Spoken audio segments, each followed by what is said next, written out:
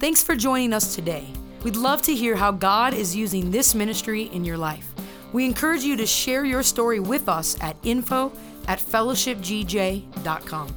Also, if God is using this ministry to impact you, we want to encourage you to partner with us financially. You can do that online at fellowshipgj.com. Pick the giving option that works best for you and help us to continue to bring the message of Christ to our community and beyond. Again, thanks for joining us and enjoy today's message. Good morning.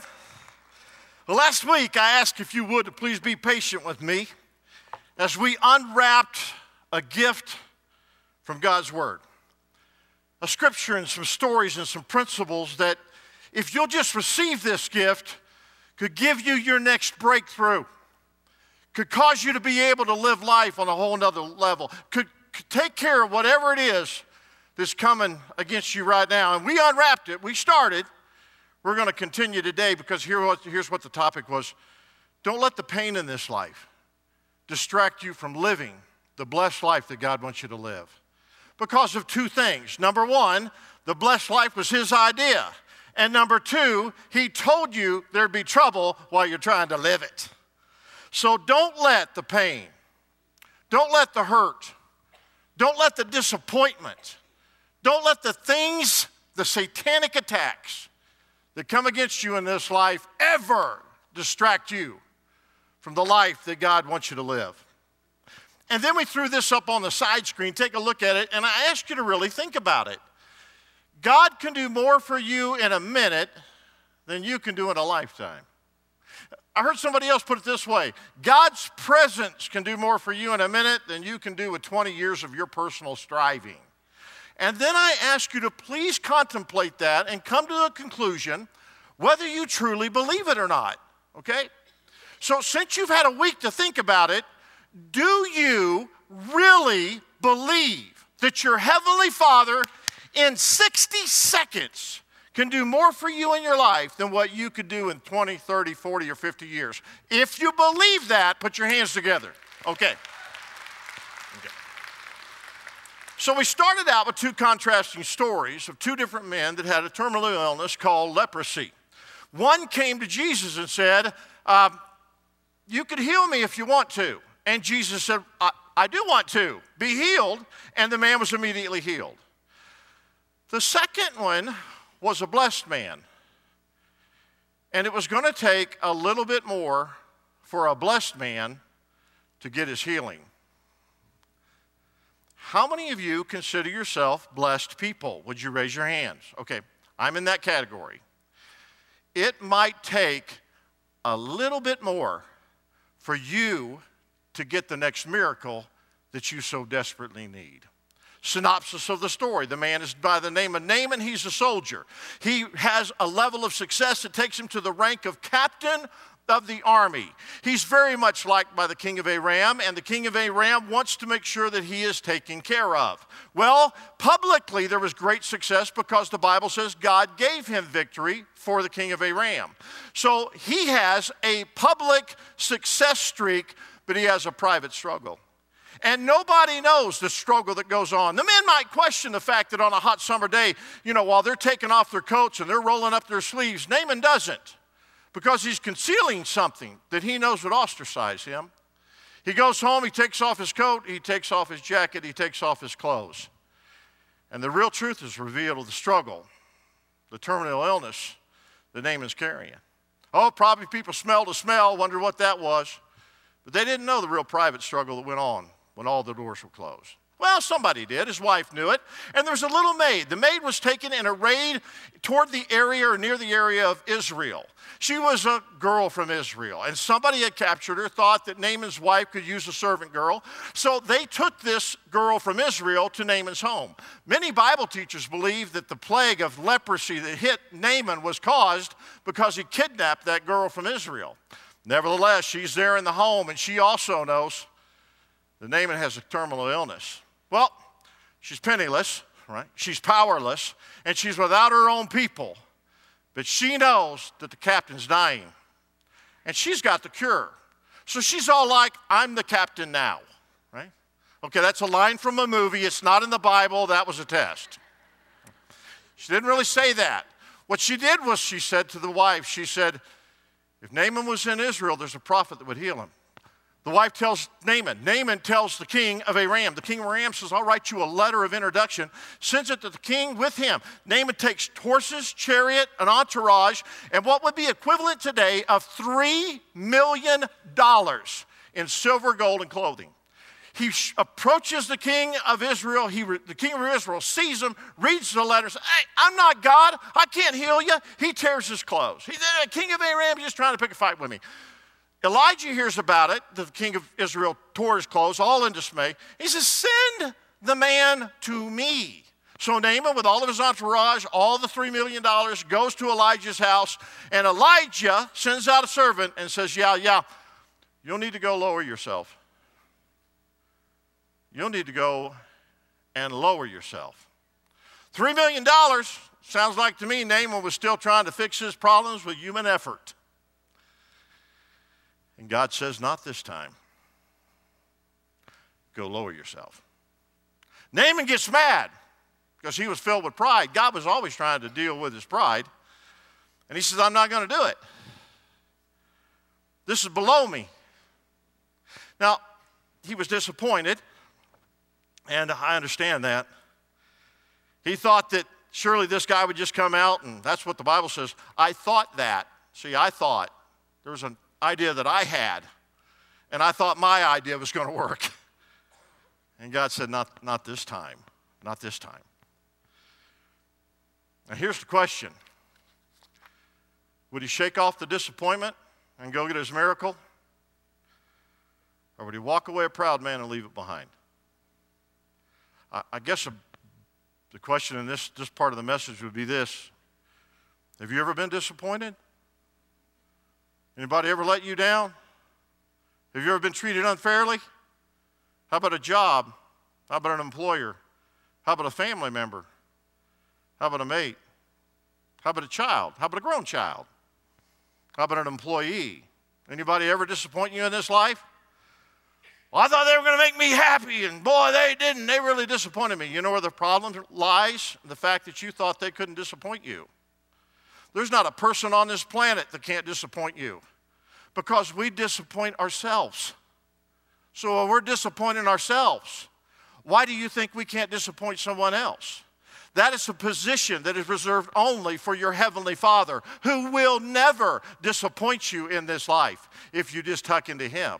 But everyone else will disappoint you. So if you set them up on a pedestal where they can't, you just set yourself up for a major disappointment. Now, I want to agree with Naaman very respectfully that Elijah did, well, what he did was a jerk thing to do.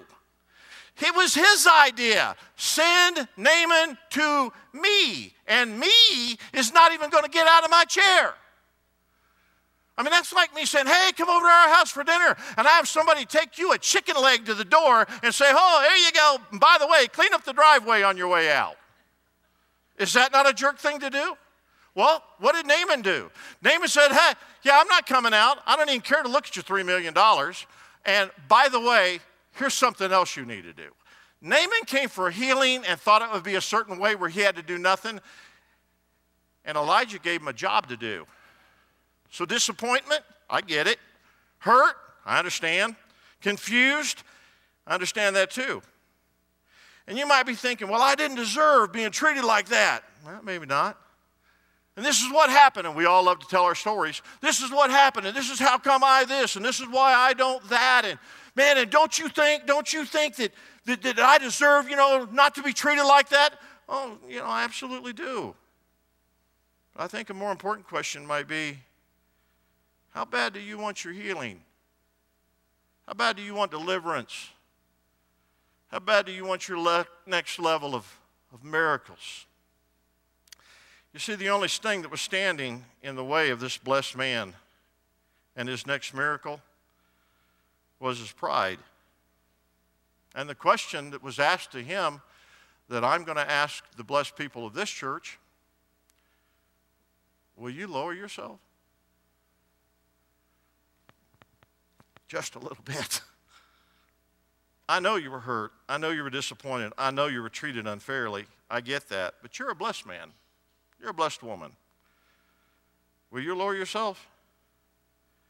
Or will you continue to argue your case?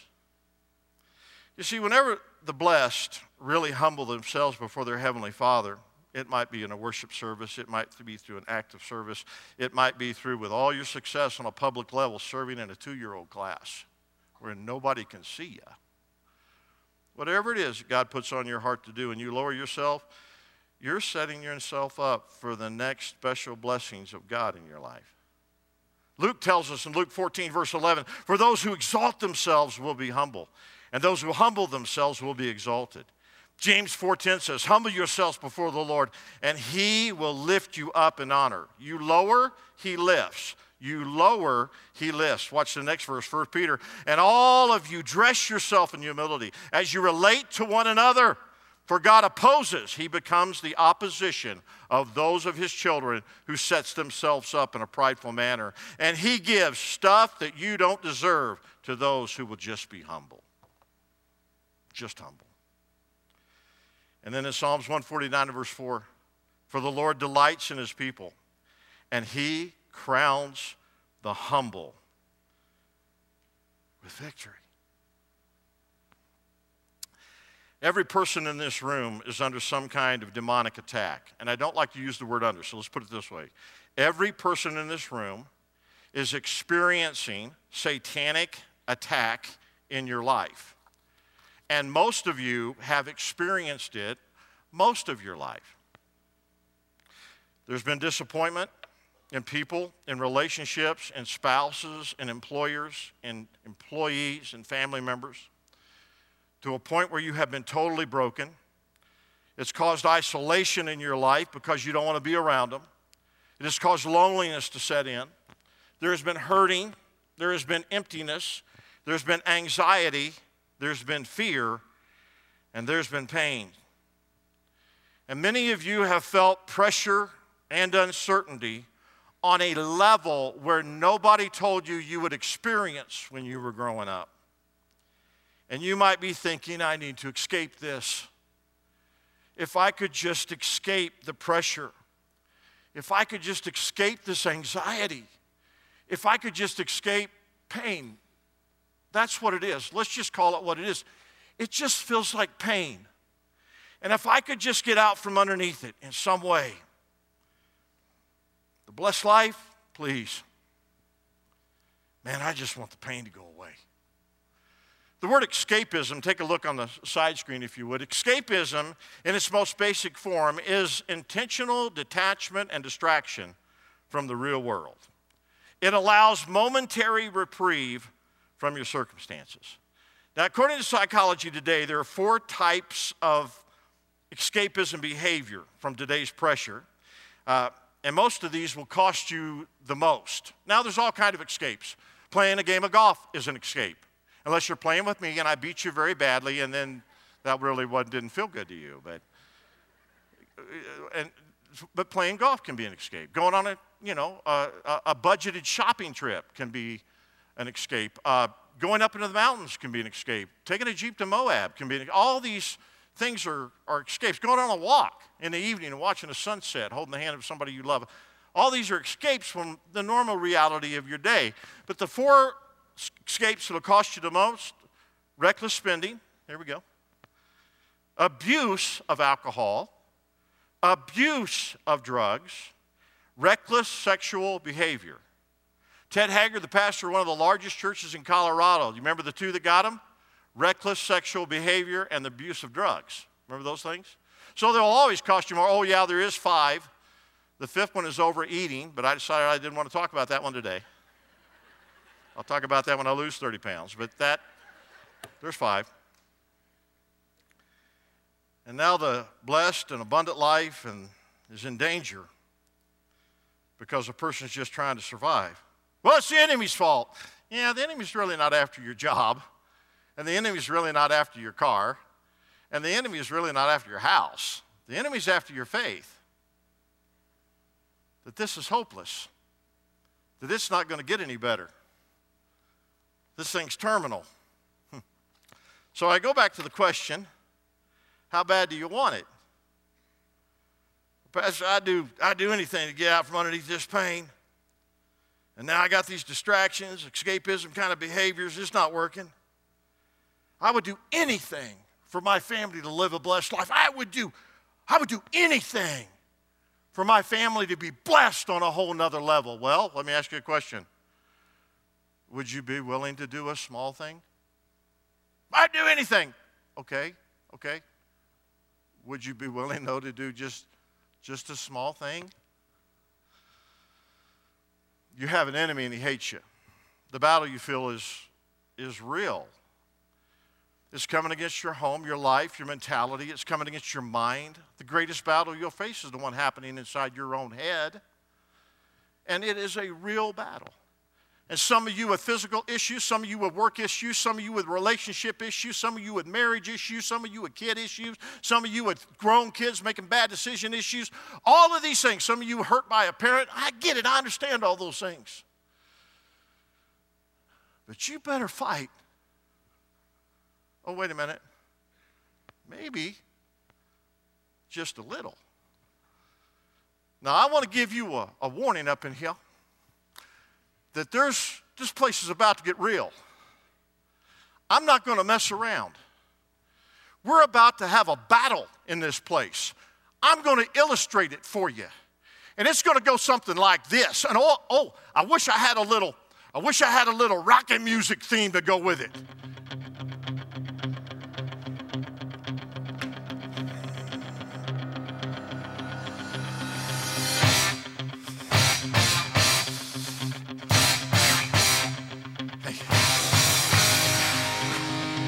Come on.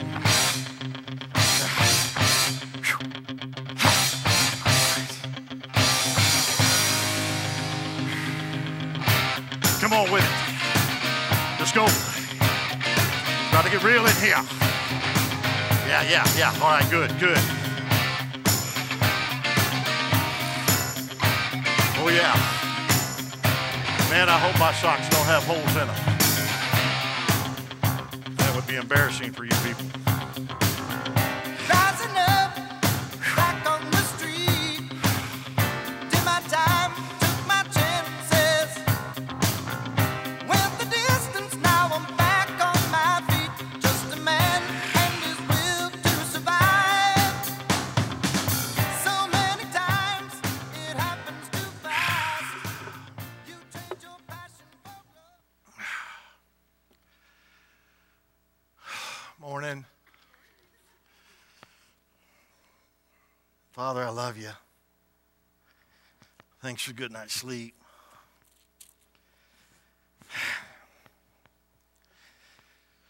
I'm still getting awake a little bit. A couple things I want to talk to you about. I got a text the other day, Father. Couple new career change in their life. They just want me to pray for them. I can see a little bit of, it sounds like a little bit of fear going on with them. So, Father, bless them right now in Jesus' name. Give them a great day. May they wake up and experience incredible blessings from you and you kicking open some doors for them. They didn't need that. Hold them close to each other that, this season of their life wouldn't pull at them too hard. And bless them, Father. Bless them. And I got an email. It was kind of cool, Father. This person, and I appreciate it, they were just saying some nice things about the church, and they're bragging on Pastor Dan Anomaly, and, they're just talking about how proud they were of them and what's going on in our church. And they said a couple nice things about me. Well, all right, first of all, me and you know that none of those things are true about me without you. And me and you know that I'd fall flat on my face without you. You're the only one keeping me going.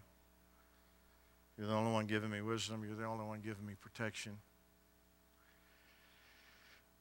And I just want to tell you I love you, and I acknowledge that. So I I always want to stay humble with you, Father. I never want you as my opposition because you need to teach me a lesson. I want to learn that lesson by what you say, not by what I have to experience. Out of character now. A woman came to me in the lobby and she told me a couple of months ago, she said, I've heard this 2 or 3 times, she said, my quiet time, my coffee with God time, it just feels like another thing I got to do. And I said, really? She goes, yeah, it just feels like another job. And I said, well, explain to me what you're doing. And she started telling me about her quiet time, and I was like, I didn't really do that. Well, I did it a little, but I thought, how boring. Seriously, I don't need another thing to do.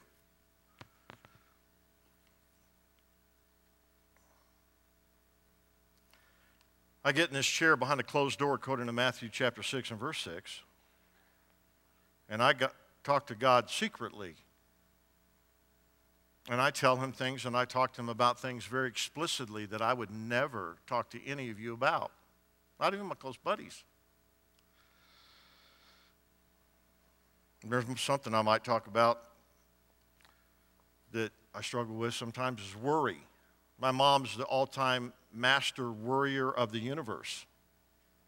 I get around her a little bit, and all of a sudden, before you know it, she starts worrying about stuff, and I start listening to it, and all of a sudden I'm worrying about something she's worrying. I didn't even know it was on my radar screen until she worried about it with me in my head.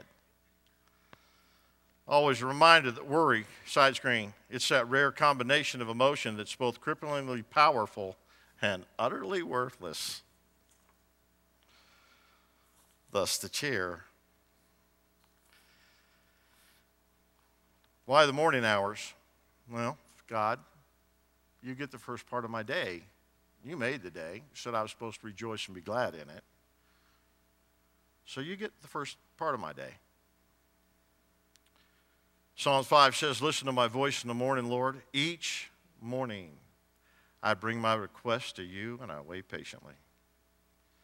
Psalms 119 said, I rise early before the sun is up. That's not hard to do now. The sun doesn't come up till later for you people.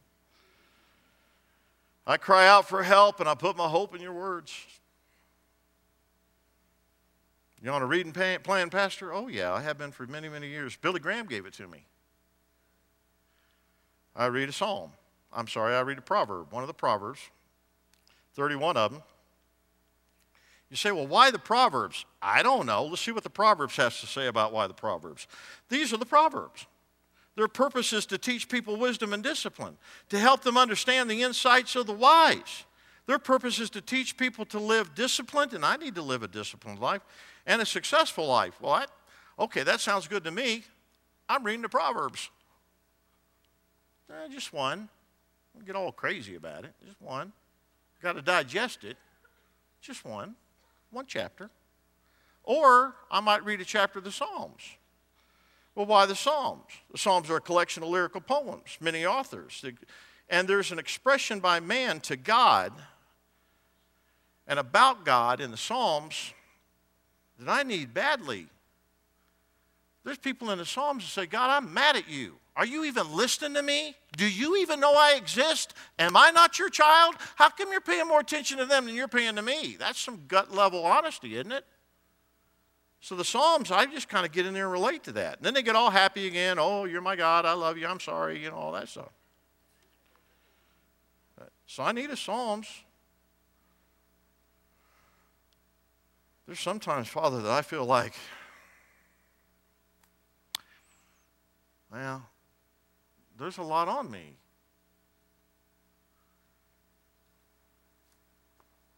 There's pressure I didn't know I'd have. There's enemies fighting me on levels I didn't realize even existed. And I feel surrounded sometimes. Here's the little things I want to talk to you about. Father, I got to fix a computer today, and I hate frustration with technical things. So in order that I'm not frustrated with that computer, would you fix that computer? Would you send somebody by who will fix my computer? Or will you please let me throw this computer out the window and get a new computer? You talking about stuff like that all the time because that wastes my time. And it frustrates me. Well, I feel kind of surrounded. Oh, wait a minute. Psalms 32. For you are my hiding place, and you protect me from trouble.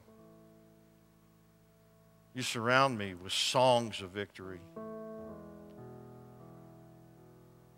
Psalms 33, let your unfailing love surround us, Lord. For our hope is in you alone.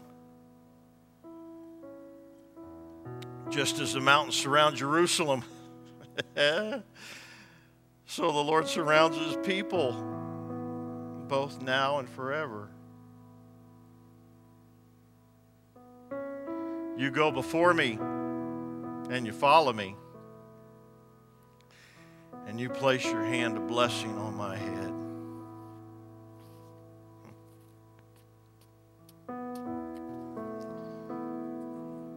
Well, when I sat down in here today, Father, I thought that my problems were surrounding me.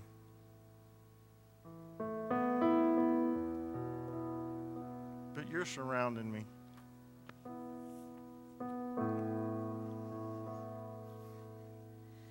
This is how I fight my battles.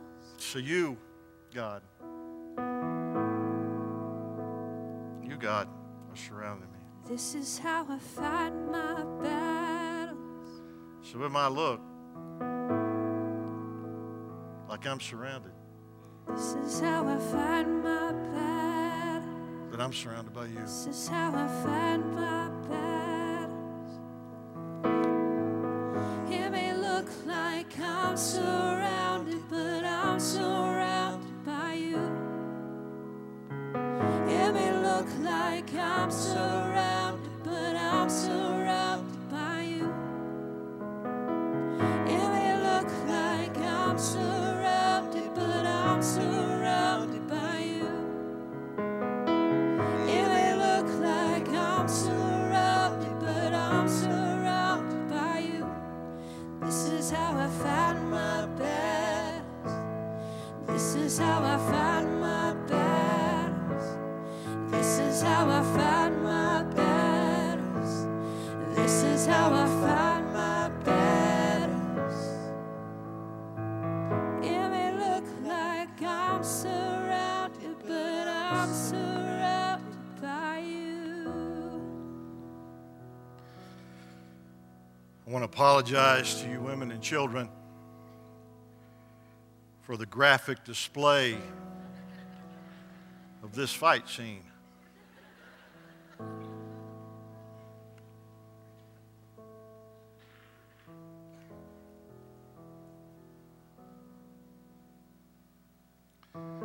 I've been teaching and preaching God's Word and doing ministry for 41 years.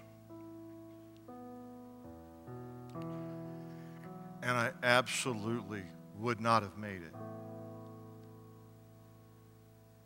I would have fallen into some escapism form of behavior that would become a scandal and taken me out. If it were not for that battle scene.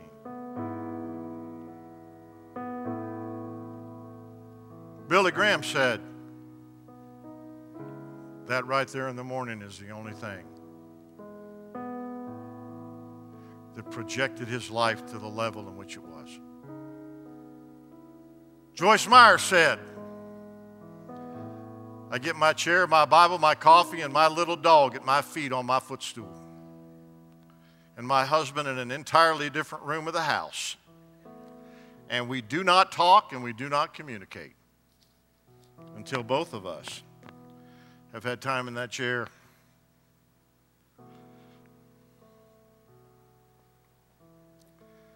I'd like to give you two challenges.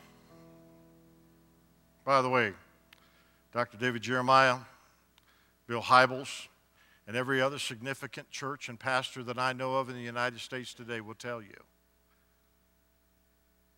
That's the secret of their success.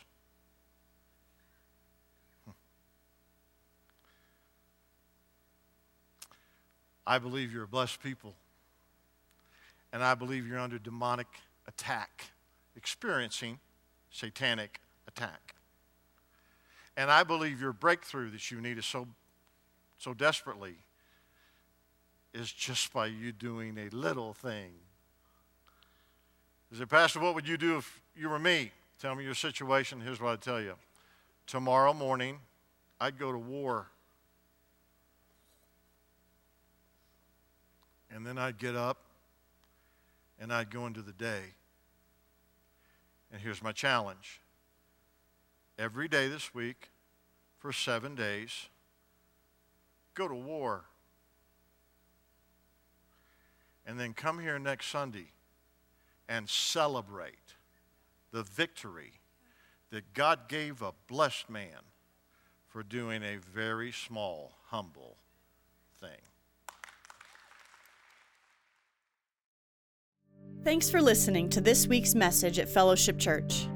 If you have not made Jesus Christ your Lord and Savior, I want to give you the opportunity to do that right now. The Bible says in the book of Romans, chapter 10, verse 9, if you declare with your mouth, Jesus is Lord, and believe in your heart that God raised him from the dead, you will be saved. You can do that right now. I want to encourage you to pray this prayer with me. Dear Jesus, I am a sinner and I need forgiveness. Please forgive me of my sins. I believe that you are Lord and confess that you are my Savior, that you died on the cross for my sins and you rose again.